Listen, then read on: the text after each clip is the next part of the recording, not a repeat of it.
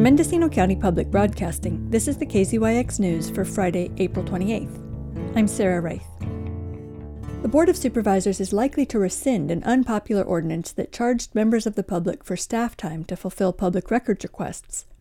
The board went into closed session before lunch on Tuesday, but it wasn't until the supervisors' reports at the end of the day that Supervisor Ted Williams made the following announcement. I want the board and public to know that Supervisor Mulhern and I will be bringing a proposed action to the board to repeal Ordinance 4507. That's the Public Records Act ordinance.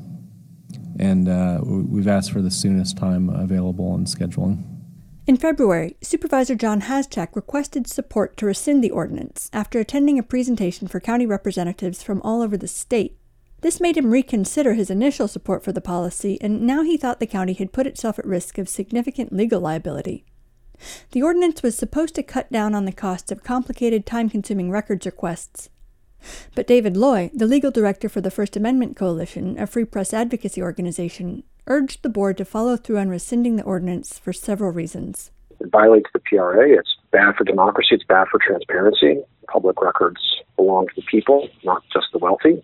Any financial barrier to access is a barrier to full transparency that's guaranteed by California law and the California Constitution.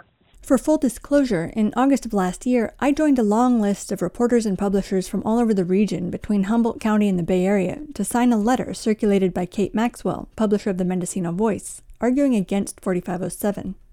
Jim Shields, publisher of the Mendocino County Observer in Laytonville, wrote multiple columns on the issue. And he researched a California Supreme Court case called National Lawyers Guild versus the City of Hayward, where the judge found that the city could not charge requesters for the time spent by staff to edit materials. Shields said he prepared a number of briefs and shared them with Haschak, who circulated them with the board and county council. What happened here in Mendocino County with that ordinance that the Board of Supervisors approved last year, it touched all these different facets of the Hayward case.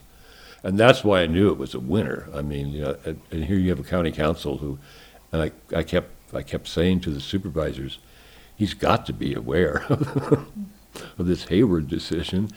Do you know if anybody was threatening litigation? Well, I was. Yeah. Okay. So you were telling the board that you were going to sue the county if they didn't pull it? Well, yeah, I said, you know, it's going to cost you money. Matt Lefevre, publisher of Mendo Fever, also alerted supervisors about a separate legal action that was being contemplated. The First Amendment Coalition was considering litigation on behalf of the Mendocino Voice, the Willits Environmental Center, the ACLU, and the Northern California chapter of the Society of Professional Journalists. Lefevre is a member of the SPJ and a taxpayer, which gives the organization legal standing to bring a case on his behalf. Taxpayer standing means if you're in a jurisdiction with an unlawful ordinance, you can bring a suit to demand that the jurisdiction stop enforcing it because it's an inappropriate use of public funds. He said the SPJ called to suss him out as a possible complainant about 4507. Lefevre regularly publishes my work.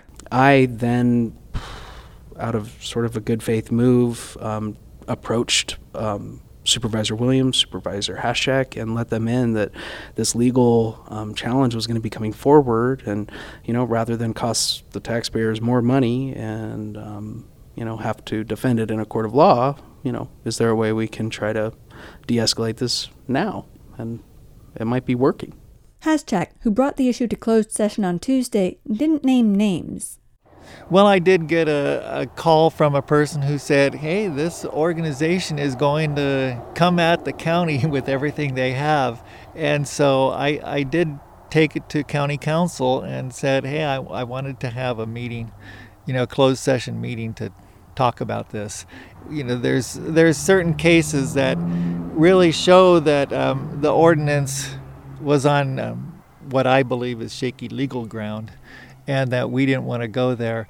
There was also some comments in the last board meeting that we were doing this because of the cost of redacting information, and there's a case of the National Lawyers Guild versus the City of Hayward, which says specifically you cannot charge for redacting information like that. So I think we were kind of, the board was digging a hole for itself. The county is still facing legal liability if supervisors don't follow through on their intention to rescind. Yesterday, David Loy of the First Amendment Coalition and Chessie Thatcher of the ACLU sent another letter to County Council Christian Curtis and the board, saying they will proceed with litigation if the board does not calendar the motion to repeal the ordinance for the upcoming May 9th meeting.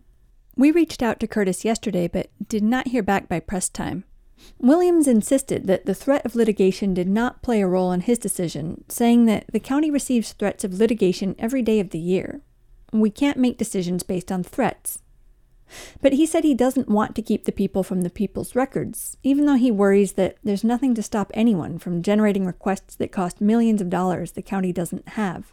Supervisor Maureen Mulhern said she was also not concerned about litigation, adding that she trusts county council's advice. But she advocated a better records retention policy as well as improved communication. But communication goes both ways. She said she's seen requests for information that she and her colleagues on the board can easily provide. She noted that her cell phone number is public, and she makes herself available to constituents on social media as well as in person. Many of the requests, she said, are things we can just tell people. It doesn't have to be a big ordeal. For KZYX News, I'm Sarah Wright. For all our local news, with photos and more, visit kzyx.org. You can also subscribe to the KZYX News podcast, wherever you get your podcasts.